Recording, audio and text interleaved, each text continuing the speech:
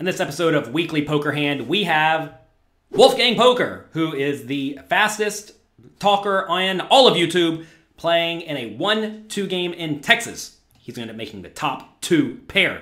Pretty good hand. Let's see how this one goes. How about ace-jack this time? I'm on the button and I raise it up to $12 over a few limps, and we get called exclusively by the under-the-gun limper, so we're going heads up in position to a flop. All right. 2 people limped. Wolfgang raises the ace-jack offsuit, playing $400 deep, 200 big blinds, and then under-the-gun limper only calls. Fine and good so far. Which comes jack high, jack 10-7 rainbow, and the opponent checks it over to me. Ooh, one thing I want to point out. Wolfgang said here, the flop comes jack high, which is correct and accurate and good. But he very quickly corrects himself. It comes jack 10-7. Realize jack high, jack 10-7 is very different than jack high, jack 7-2. Okay? Whenever you are thinking about poker, make sure you realize that jack 10-7 is incredibly different than jack 7-2 or jack 6-2, because on jack 6-2, the under-the-gun player is going to have almost nothing. But on jack 10-7, the under-the-gun player is going to have a lot of stuff. Because if you think about what most under-the-gun players limp with, it's going to be a lot of middle connected cards, pairs, big cards, etc. And all of that nails jack 10-7. All right, let's see what happens. Obviously, top pair, top kicker should be good here around 99% of the time.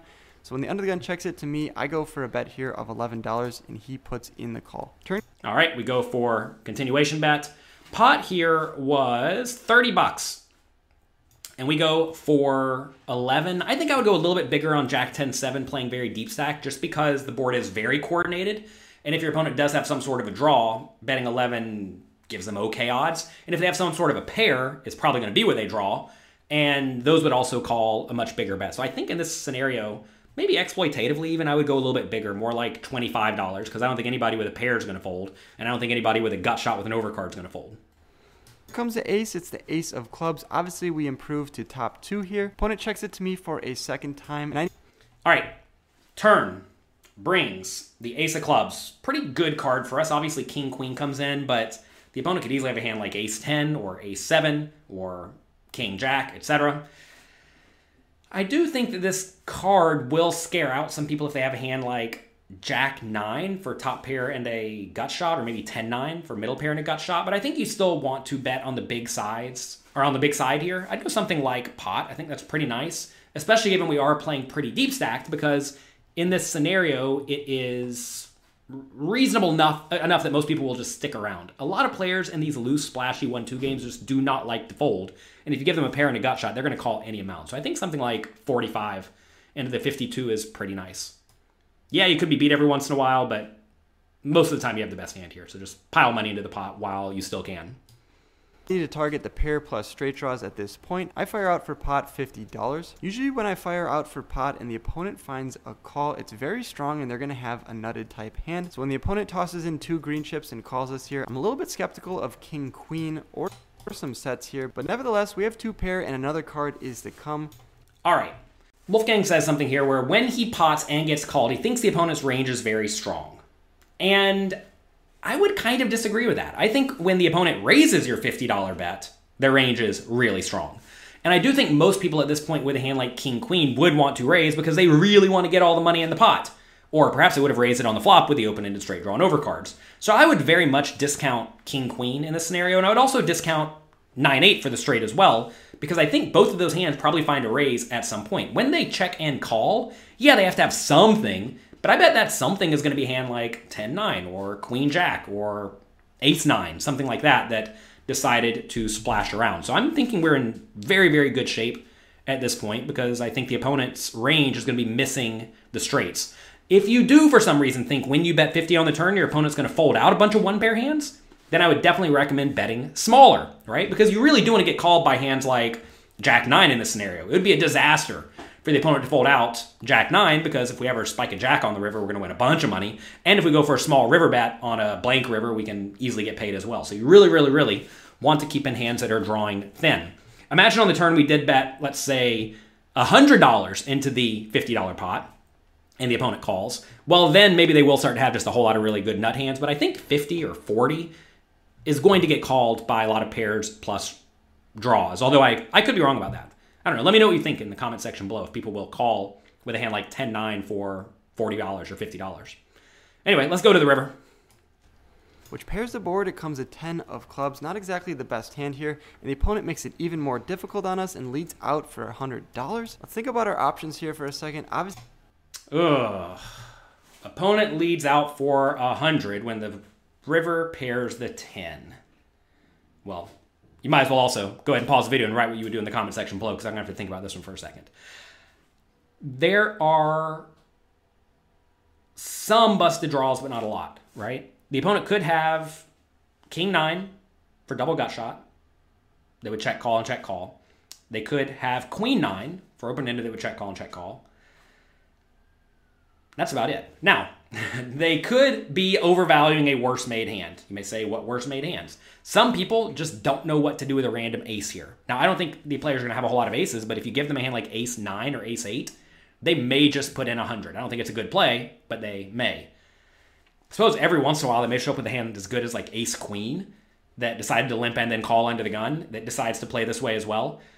You got to realize when we're playing 1-2, people are just going to do things that don't make logical sense from a GTO point of view or from even a halfway logical point of view.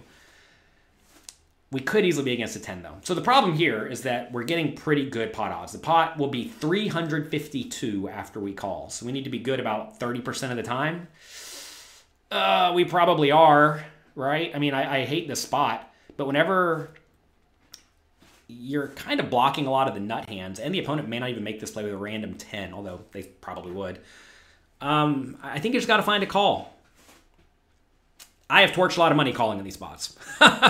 You all know me. I do think in general in smaller stakes games you should probably be inclined to overfold, but I think this is one of these spots where some players will just take random nonsense top pairs or just like a weird king jack and just bet 100 because they don't know what to do. And if that is the case, then you have an easy call. Now, if you think when your opponent bets the river they have literally a 10 or a busted draw, and there aren't actually all that many busted draws, because for all we know, maybe they don't even limp call king 9 suited or offsuit from under the gun, then I think folding becomes way more reasonable. So this is a spot where if you know your opponent's strategy very well, you can certainly make a very easy call or a very easy fold. But with no reads, I would probably pay the guy 100 and be sad about it. Let's see what Wolfgang does.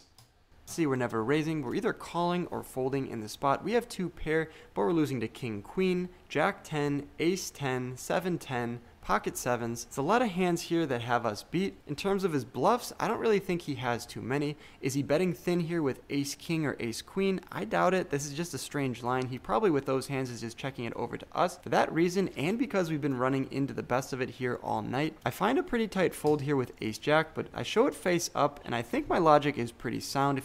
All right. So slow down here. Slow down, Wolfgang. Slow down. A few things you said there. You do not see a whole lot of bluffs. I agree, I don't see a whole lot of bluffs, but, I mean, king 9 and queen 9 make some sense. Also, would he overvalue an ace? I don't know. I'm telling you, in 1-2 no limit, people just do ridiculous stuff. Also, you kind of presumed he had a lot of combinations of stuff like 10-7 suited. Notice there's only one of those, right? 10-7 of spades, because the others are all on the board. There's not a whole lot of combinations of pocket 7s, right? There's only 3 of those. I would be much more concerned about a hand like 10-9 offsuit or queen 10 offsuit than I would about the full houses. And I do think people will just make a lead out with queen 10 offsuit if he has it. And I do think a lot of people will limp and then call a raise with queen 10 offsuit. So this is one of these spots where, in my mind, if I beat any value hands, I'm going to find a call. And I realize like when the opponent leads here with a hand like ace 9, I don't even know if they're value betting or bluffing or what they're doing. But that's a hand that they would play in that manner that sometimes that I beat. I'm completely discounting king, queen, and 9-8 because, like I said, I think those played differently earlier in the hand. So, I don't know. Weird spot. Wolfgang shows face up. Will we get a show from our opponent? Let's see. If he had a hand, ace king or ace queen, he'd just be checking it over to us. I got to presume most people don't have a whole lot of ace king or ace queen to begin with. I know I said they maybe have ace queen, but remember, this player limped and then just called a raise from under the gun, so I would discount ace king and ace queen a lot. Here, and pretty much all the boats are just leading out.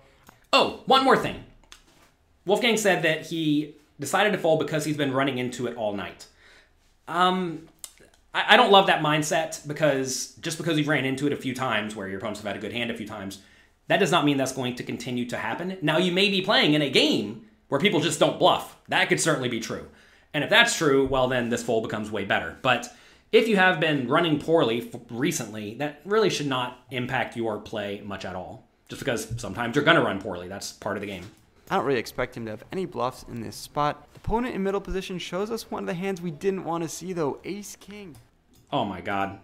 The opponent shows the ace and the king. Well, I was wrong about that, huh? I really would not have expected to run into ace-king here close to ever, because I would presume ace-king would just raise pre-flop, or if it did limp, it would limp re-raise. But I was wrong. And like I said, at 1-2 no limit, people just do weird stuff.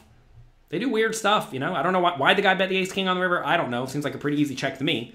But he led, somehow bluffed Wolfgang out of the spot. And that's a bad beat every which way, despite the fact that we had the best hand. So that's a rough one. That's going to be it for today. I don't even know any good advice to tell you at the end. I always try to give you a fun sentence at the end. I mean, I guess when you make two pair, don't fold. That's the lesson for today. If you enjoyed this video, click the like and subscribe button below. Also, make sure you check out Wolfgang's blog. He does an excellent video blog here on YouTube. We'll put a link in the description below. Huge thanks to him, and thanks to all of you. Good luck, have fun, and yeah, don't fold two pair.